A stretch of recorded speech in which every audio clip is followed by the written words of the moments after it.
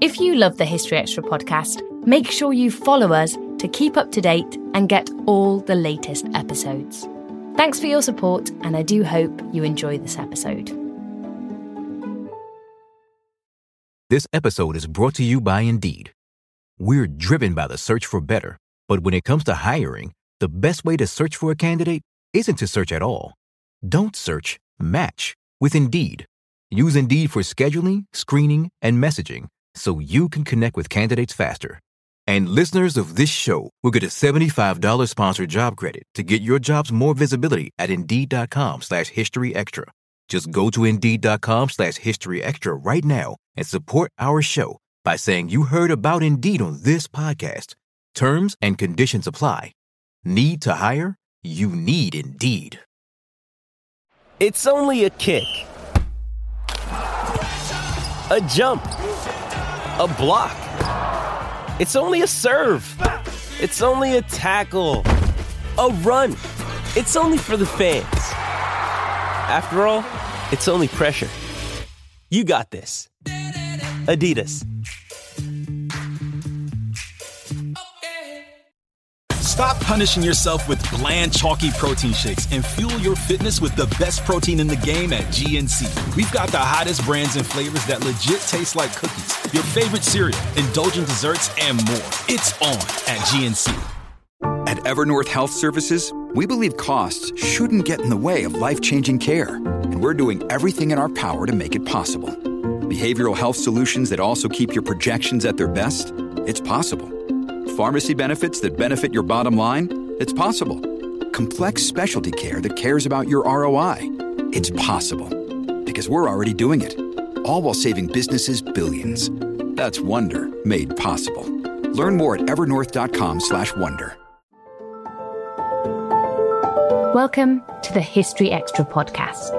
Fascinating historical conversations from BBC History Magazine and BBC History Revealed.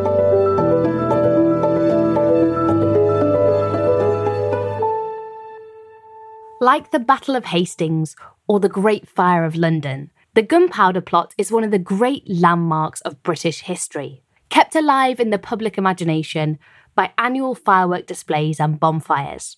But what's the real history behind this remarkable episode? What drove a group of conspirators to attempt to blow up Parliament? Who masterminded the plot? And how was the conspiracy foiled? Spencer Mizzen sat down with Dr. John Cooper, reader in early modern history at the University of York, to answer your questions on the Gunpowder Plot. John, thank you for joining us today. It's great to be with you, Spencer. Thank you for inviting me.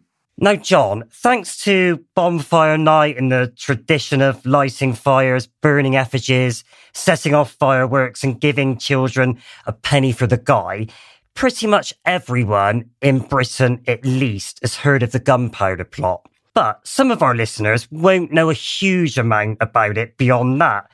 And so that takes me on to our first question. Well, actually, it's kind of a double question, and it was submitted by NCOS72 on Instagram. And NCOS asks, what was the Gunpowder Plot and why did it take place? Well, I suppose the first thing to say about that question is it's a very good question because although there are some things we know well about the Gunpowder Plot, there are other areas of the plot that are actually still quite mysterious. But at core, what we know is this was a fantastically audacious conspiracy by a group of English gentlemen, quite a tight-knit group of gentlemen who were related to each other, to assassinate the king, who of course was James VI of Scots, the first of England, and the government, and everybody else, in fact, who was attending the state opening of Parliament in 1605. And the core plan, incredible as this sounds, was to detonate 36 barrels of gunpowder, which had been concealed in cellars underneath the House of Lords. So that's the core of the Gunpowder Plot. And the immediate question arises, why did it happen? What's the motivation of the rebels? And they're motivated by a number of grievances and concerns. But the fundamental thing that links them is that they're all Catholics. And so this is, at some level, a protest against the oppression that Catholics have been living under in England since Henry VIII's Reformation, and that oppression has been growing worse in recent years. But this is a lot more, it's a lot different from the sort of plots and conspiracies that you see over the previous couple of generations in Elizabeth I's reign. For instance, this isn't a protest. This is an attempt essentially to behead government, almost literally, and to stage a coup d'etat, or you might even call it a kind of attempt at revolution. Now, what was going to happen once the king had been assassinated and the government had been destroyed and the Palace of Westminster had been blown to smithereens is a very interesting set of questions. And we're much less clear about that, actually. That story is much more murky. But fundamentally, that's what the gunpowder plot is. It is actually an attempt to blow up the Houses of Parliament with the king and the government in situ. My next question is one that's popular among internet search queries, and that is, how alive were the authorities to the prospect of a spectacular Catholic attempt on the king's life? I mean, did they in any way suspect that something like this was coming? I think that security around the monarchy was always an issue. So if we look back to the previous reign, so the reign before James's, if we look back to Elizabeth's reign, there had been a whole series of plots and conspiracies around the Queen, the most radical of which had possibly attempted to assassinate the Queen, made an attempt on the Queen's life. So the notion that the monarchy might be in danger, and particularly might be in danger from disgruntled Catholic plotters, was a very familiar one. And it's something that essentially from the 1570s onwards, a new kind of secret service had come into being to try and deal with that threat. So I think that the government is very aware of those threats. But actually, in 1604, 1605, which is when the plot generates and then, of course, explodes into action, I think the government's eye is off the ball, actually. I think the government is taken by surprise here because, in a sense, Elizabeth is dead. James VI and First is bringing a new kind of tone to English government. Some people don't like him because he's Scottish, but other people do like him because he's talking a language of religious reconciliation, even though he's a strong Protestant himself. At least on the surface, James seems to be interested in creating a kind of religious accommodation between Protestants and Catholics in England. And actually, internationally, tension between England and its great Catholic enemy of Spain is reducing. So one of the very interesting things about the timing of the gunpowder plot, which I think is relevant, is that a peace treaty has just been signed between, as it were, Protestant England and Catholic Spain. So actually, political and religious tension is to some extent dying down in the months leading up to the gunpowder plot. Paradoxically, I think that's one of the reasons why the plotters act. I think, in a sense, it's almost a last chance for them to lead this kind of coup d'etat or Catholic revolution before some of those sectarian divisions actually start to die down. At least that's one way of reading it. So is there thinking if they left it another couple of years that relations between Catholics and Protestants would almost be too good for them to act? I think it's possible that that's the case, yes. But I think that Catholics in England, since the 1560s or 1570s, they've been looking to Spain as their protector. Now, this is a very controversial point, and of course, what I don't want to do is to reinforce any sort of residual sense that English Catholics were disloyal or English Catholics were sort of wanting to bring in a Spanish invasion to liberate England from Protestant tyranny.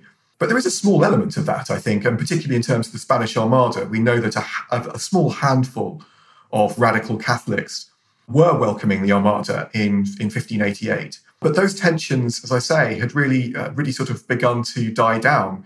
And I think that what the gunpowder plotters have realised by 1604 is that Spain is no longer going to be their protector. There isn't going to be another Spanish Armada.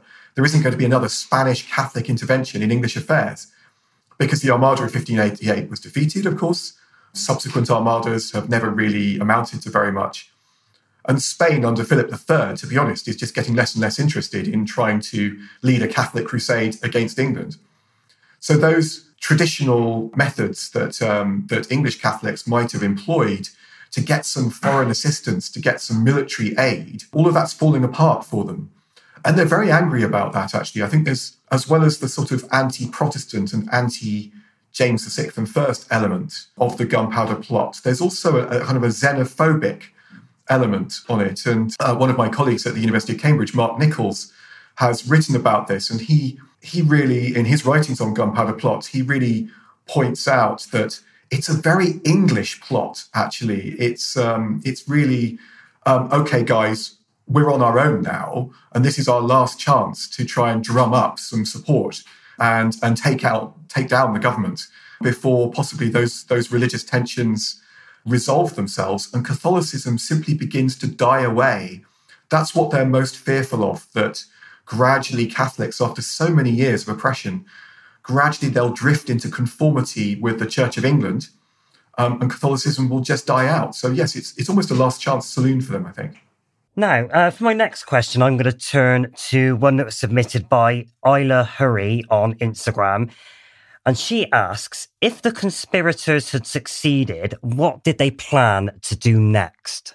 Well, it's a very good question from Isla. And in fact, I think we know a lot more about how the conspirators attempted to blow up Parliament than what their plan was next. But what seems to have been the idea is that King James and Henry, Prince of Wales, would have been blown up in the Palace of Westminster explosion. And that left one key member of the royal family who wouldn't have been at court, who wouldn't have been at the Palace of Westminster on the 5th of November, 1605.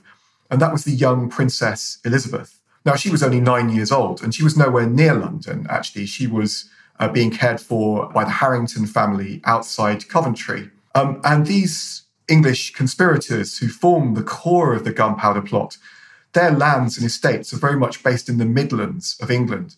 And so what, as far as we can determine, what the plot seems to have been is that if the king had been assassinated, if the Palace of Westminster had been destroyed, the government had been killed off, and London would have been in turmoil, these Catholic gentry families in the Midlands would have ridden to try and secure the person of Princess Elizabeth and basically put a kind of a Catholic cordon around her and then try and form some kind of a substitute Catholic government with extreme urgency. Now, that seems, of all the audacious aspects of the gunpowder plot, that actually, to me, seems the most extraordinary. How they would actually have planned to create a government, from having, essentially kidnapped the young Princess Elizabeth, with London and all of the institutions of government in London in total disarray. This does not look to me like being a very well thought through plan. And I think the plotters recognise this. And to some extent, the gunpowder plot is an act of rage, I think. And it's an act of destruction more than a very well thought through plan of construction of an alternative government. But that at least that's their plan on paper. And actually something very interesting happens when the gunpowder plot is discovered and when Guy Fawkes famously is discovered underneath the Palace of Westminster down there in the cellars. There is some attempt actually to launch that second part of the plot. So those English gentry do ride out and they are trying to secure the person of the Princess Elizabeth, and they're trying to persuade, incredibly, fellow gentlemen in the Midlands that actually this plot has succeeded and the king has been assassinated. So they tell a huge series of lies, in a sense, to try and get some momentum behind this kind of follow-up coup d'etat in the Midlands. But it simply fails to happen and nobody believes them. And so ultimately they make this very sort of sad last stand. So hopefully that's explained sort of some of what we don't know as well as what we do know, and some of the chaos and confusion really that ensues once that plot fails to ignite, quite literally. No, that's a really great explanation. And, talking about the plot, that leads us on to our next question, which was submitted by Stephen Hood 8. He asks, who was the mastermind behind the plot? Now, Everybody knows the name of Guy Fawkes. He's obviously by far the best known of the conspirators. But does that mean he was the ringleader? Well, one of the interesting things about the gunpowder plot is that Guy Fawkes was not the ringleader. He's the man brought in to light the fuse, in a sense. Guy Fawkes is the only professional soldier amongst the plotters.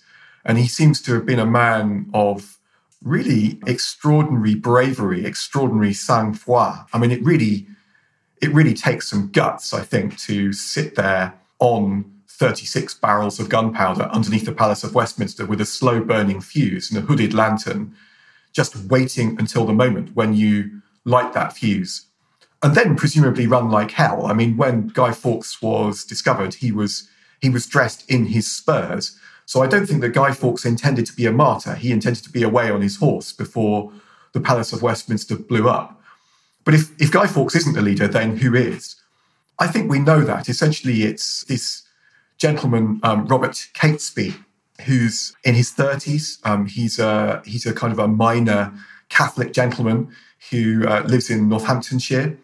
He's a good example of one of those Catholic gentry whose social position has fallen, I think, over the previous years, because it's increasingly impossible for gentlemen like Robert Catesby to fulfill their traditional role within local society. They're not being invited to court. They're not being invited to be magistrates anymore because they're Catholic. So they've seen their families decline. They've been fined out of existence. They've seen their estates taken away or reduced to pay those fines. And so Catesby is a very good example of that sort of genre of Catholic gentry who 50 or 70 years previously would have been a major force within English provincial society and are just dwindling away, really. And Catesby, he's educated. I think he's a very likable character. He's got charisma. He's related to a number of the other gunpowder plotters. So the other chief plotter is a man named Thomas Winter. Winter is his cousin. And there are various other networks of kinship and clientage amongst these plotters. But it's Catesby who I think is the brains behind the operation. It's then his cousin, Thomas Winter, whom Catesby uses to recruit other plotters.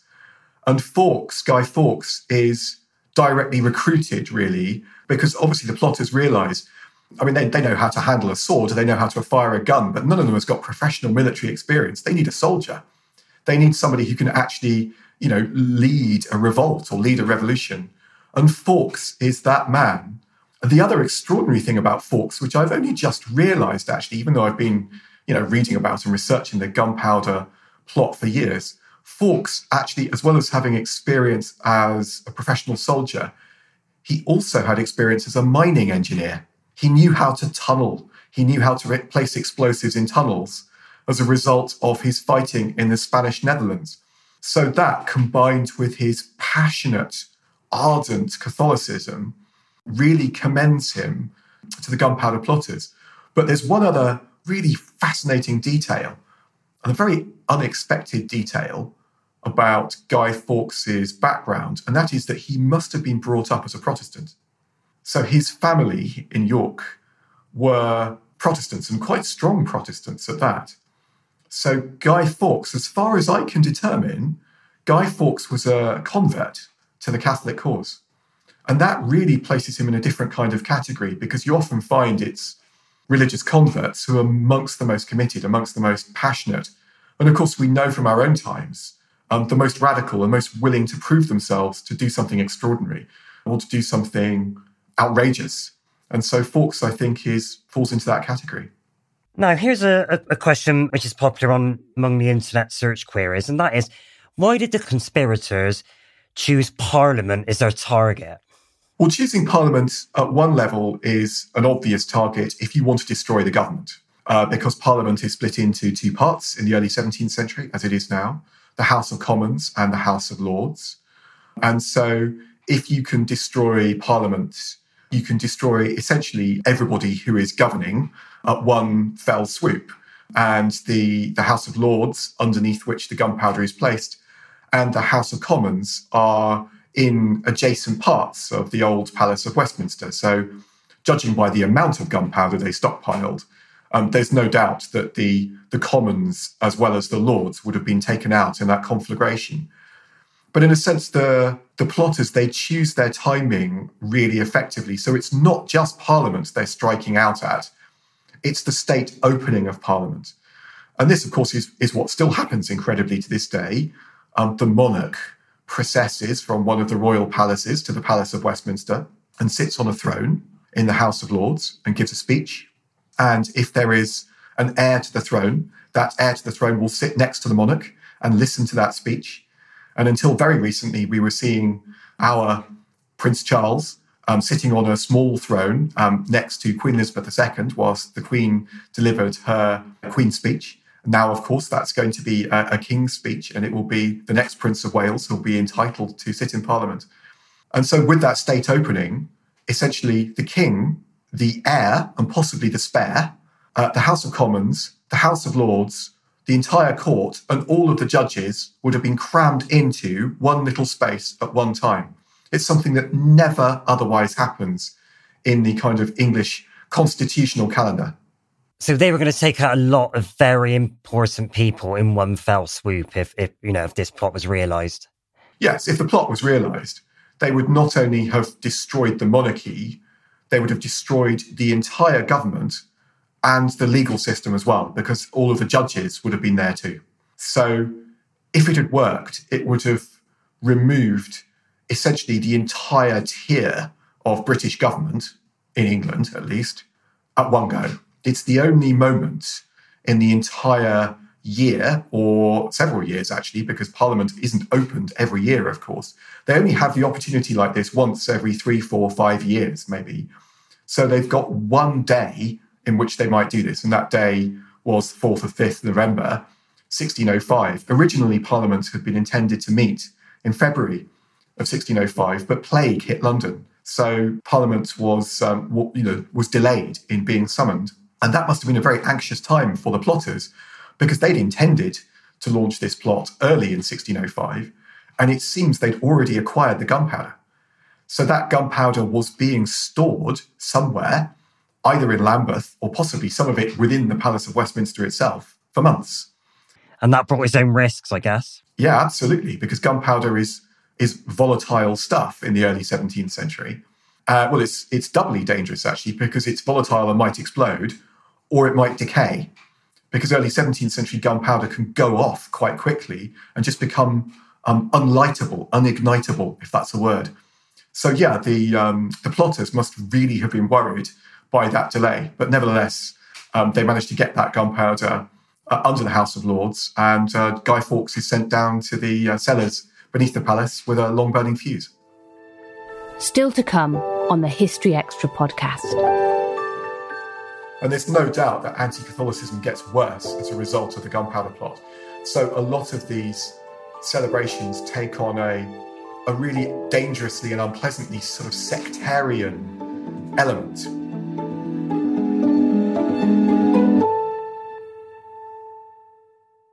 We don't always realise just how much our negative thoughts and experiences stick with us and weigh us down. You may find your brain constantly running through a highlight reel of bad moments. That comment your friend made last week that hurt your feelings. That frustrating thing your mum does. Or that silly thing you said in a meeting. Maybe it's time to get it all off your chest. Whether it's a tiny annoyance or something much bigger.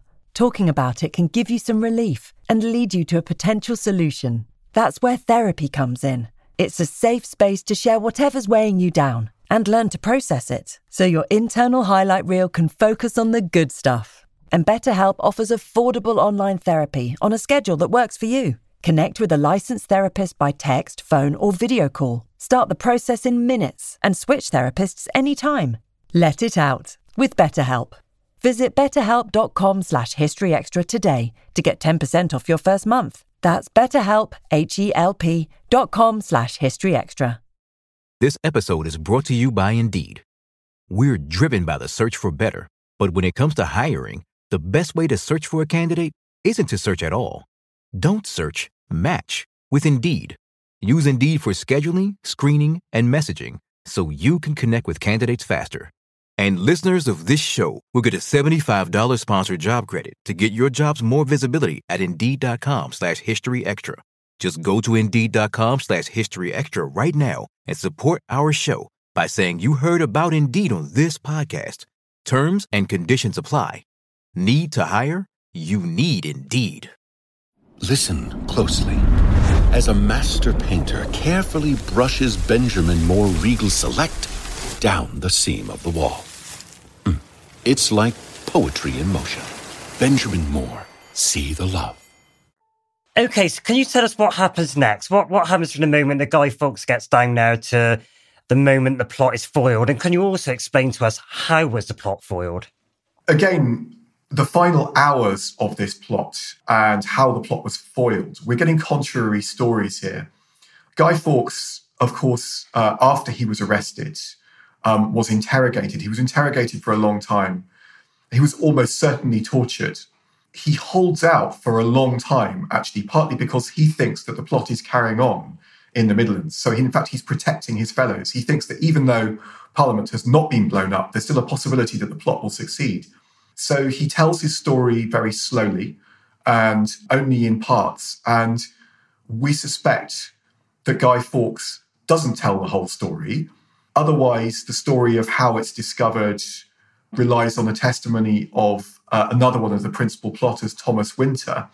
And his confession, his story is extraordinary and very lengthy. But Winter is telling the story from a different perspective from Guy Fawkes. So Winter isn't there in the cellar underneath the House of Lords. What seems to have happened is that there is a security sweep, as it were, in the palace, as you might imagine. And Fawkes is noticed, actually, but actually not questioned, not arrested, because he comes up with a cover story. And the gunpowder is concealed. And so Fawkes thinks he's got away with it. And then suspicions are triggered, and a second sweep. Somebody starts to really start to search this cellar. And that's when they find the gunpowder. Now, there's something interesting about this story. There seems something almost providential about the discovery of Fawkes and the providential about the discovery of this gunpowder. And it has been pointed out by a number of people that this story is just a bit too neat in some ways. And I think the most radical explanations are that the security services actually knew about this plot at an earlier stage, and that they were allowing this plot to play out to see who would reveal themselves. So in a sense, the king had been tipped off. Parliament would never have opened. Guy Fawkes thought that there was a possibility of blowing up Parliament, but that would never have happened. I find that rather far-fetched. That was actually the case in a number of the Elizabethan plots, actually, where Francis Walsingham, he genuinely did know about some of these plots long before they actually ignited, and he was letting them play out to see what would happen. This seems very late in the day for me. I mean, actually getting to the point of stockpiling 36 barrels of gunpowder underneath the Palace of Westminster, that strikes me that the plot had gone a very, very long way. And I think an alternative explanation is probably a better one, which is that Robert Catesby simply doesn't care who is caught in the crossfire of this. A number of Catholic peers would have been attending Parliament. Catesby doesn't care about that. He's not bothered about that. He thinks that they're compromised, they're implicated with the government. They might be Catholic, but they're not real Catholics if they're that close to the government. So let them burn, basically, let them be blown up. That said, Catesby is a real radical. Not all of the plotters are quite as radical as that. And a message or a tip-off seems to have been got to a couple of Catholic peers. Lord Mounteagle is one, and the Earl of Northumberland is another one. And that's significant because one of the plotters was a Percy. The Percys are the Earls of Northumberland. And this Thomas Percy is like a fourth cousin to the Earl of Northumberland. But it's possible that the Thomas Percy, the conspirator, gets a message to the Earl of Northumberland saying, you might want to stay away from Parliament. And one or two other Catholic peers, as I said, seem to have been tipped off. And it seems that one of those Catholic noblemen may have tipped off the king. And it's possible that that's the cause of the second security sweep, which is when Guy Fawkes is actually discovered. Okay, that takes us on nicely to the next question, which was submitted by somebody called MHFQ. And that is, did any conspirators successfully escape justice? Now, just going to rewind from that a little bit, just to ask, how quickly did the authorities track down all the conspirators, and what punishments were meted out to them? Okay, so there are several questions bound up together there. So Guy Fawkes is arrested on site. The other conspirators are picked up within 3 or 4 days. I suppose the principal conspirators, Catesby and Winter, are tracked down. So the sheriffs and the Lords Lieutenant of England, particularly of the Midlands, where these men are from, they are alerted, and a lot of search posses are sent out. And ultimately, Winter and Catesby and a handful of the kind of core conspirators are tracked down at a house in Holbeach in Staffordshire, which is where they make their final stand. Catesby he wants to go down fighting. He's keen not to be captured. And so when the house is surrounded by armed men, they've got very few firearms. They actually advance for a kind of, it's like something out of a Western film, like a last stand. They draw their swords and march into the hail of fire. And Catesby is hit by gunfire, as is Thomas Percy. Catesby is fatally wounded and dies. He's dragged back inside the house and dies. Catholic historiography tells us that he dies with clutching an image of the Virgin Mary, or clutching a crucifix, clutching an image of his Catholic faith. So Catesby, I suppose, he's killed in that crossfire, but he escapes justice in that way. Thomas Winter is injured. He's already been injured, actually, in an accidental explosion of gunpowder that the conspirators have with them. He's then further injured during the skirmish with the sheriff's men in Staffordshire, but he survives, and he's taken down to London for months of questioning. And that's how we know so much about the gunpowder plot. But Winter and Guy Fawkes and a number of the other principal plotters face a traitor's death.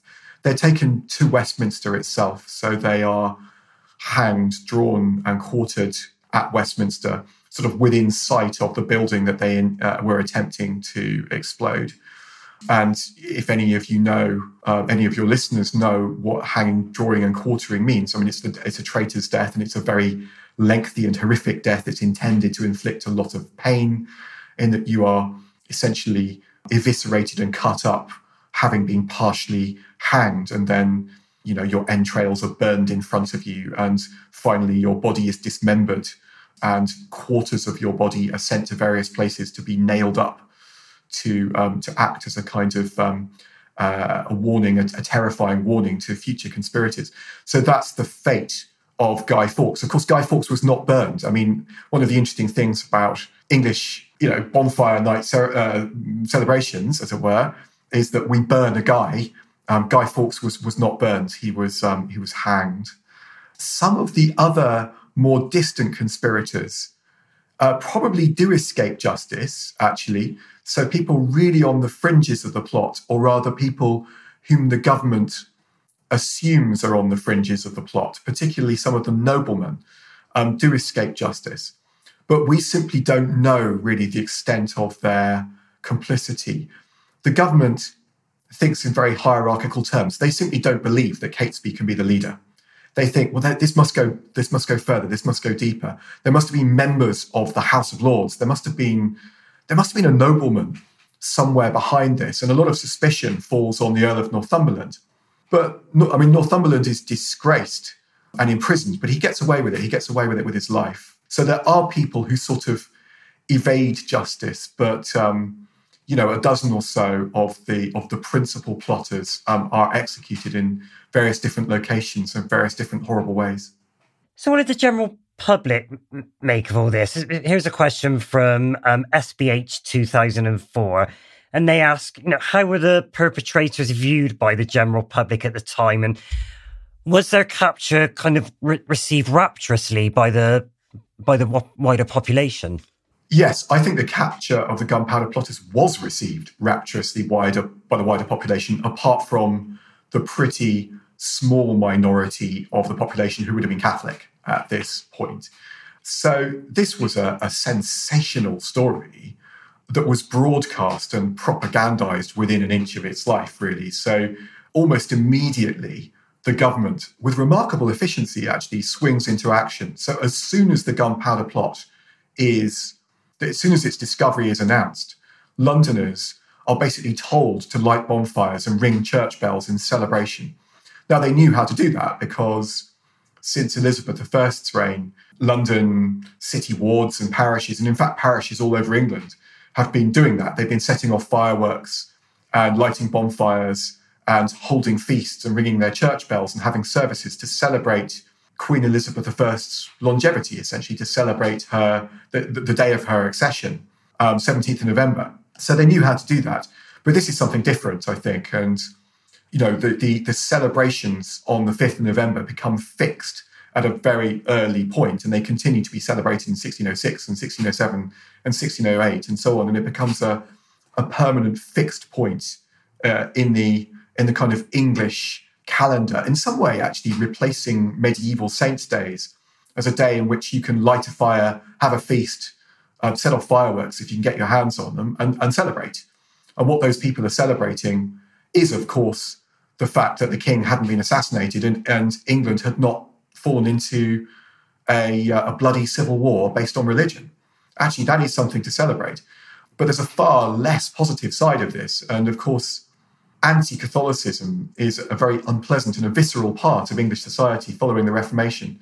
And there's no doubt that anti-Catholicism gets worse as a result of the gunpowder plot. So a lot of these celebrations take on a really dangerously and unpleasantly sort of sectarian element. I mean, sectarian in a sense that most English people these days would find very difficult to understand. I think if you've been brought up in Northern Ireland, particularly Northern Ireland during the Troubles, you'd be very well aware of what sectarian conflict and what anti-Catholicism or anti-Protestantism, for that matter, looks like. So in the modern United Kingdom, we do still have evidence of what that kind of sectarian conflict can look like. And I think that 17th century England looks like that, partly as a result of the gunpowder plot. And it's clear that the gunpowder plot is remembered throughout the 17th century, but it's then re-invoked and the stories are told again and the propaganda is re-released and the stories are embellished for very particular reasons around the time of the Popish plot, for instance, in the 1670s. Now, the gunpowder plot is a real plot. Titus Oates and the Popish plot is a totally fabricated plot. I mean, there's no reality in the Popish plot at all, as far as I can see. But once again, those old stories of gunpowder, treason and plot come out. And it's like, once again, you kind of round up the usual suspects and it kind of provides a language of anti-Catholicism, a language in belief that, yeah, Catholics are disloyal. They're just waiting for their moment to strike against the state. They did it in 1605. They're going to do it. They did try to do it in the 1670s. They're going to try and keep on doing it. And we see resonances, political resonances, incredibly, of the gunpowder plot at various points in the 18th century and right through to the 19th century, actually. And finally, John, as I mentioned at the beginning of our chat, the gunpowder plot is such a celebrated, notorious event in British history. With more than 400 years after its failure, why does it still resonate so much today? Thinking about why the gunpowder plot still resonates today is a very interesting question. I think this is changing, actually. But one of the reasons that it resonates is that this is one of the most extraordinary moments in English or British political history. It's one of the moments, I mean, if you think about it, if the gunpowder plot had succeeded, we would have had, a king and the royal family and the entire parliament blown up. I mean, that is an utterly astonishing thing that very nearly happened, depending on how you read the gunpowder plot. So in terms of a dramatic story coming out of the early modern past, I mean, it's as dramatic, I think, as the story of the execution of King Charles I on 30th of January, 1649. as extraordinary as, the stories of around the Blitz on London in 1940-41 and when the Palace of Westminster was hit by incendiary bombs and nearly burned down. And it's so located with a place, this iconic palace that, of course, is still our Palace of Westminster, still our Houses of Parliament today. It's a different building today from the building that it was in the 17th century, but we can still go to that place and we can still get a sense of that. So I think that's one of the reasons that it resonates. Was Dr. John Cooper, reader in early modern history at the University of York. For plenty more on the Gunpowder Plot, head to historyextra.com. Thanks for listening to the History Extra podcast. This podcast was produced by Ben Hewitt.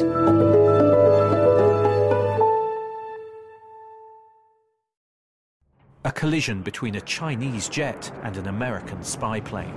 He came and rammed into our left wing. With relations increasingly strained, what are the chances of things spinning out of control? The Western world was asleep. I'm Gordon Carrera. I'll be exploring the friction in this most important of relationships and asking, has the West taken its eye off the ball? You cannot ignore China. From BBC Radio 4, this is Shadow War, China and the West. Listen wherever you get your podcasts.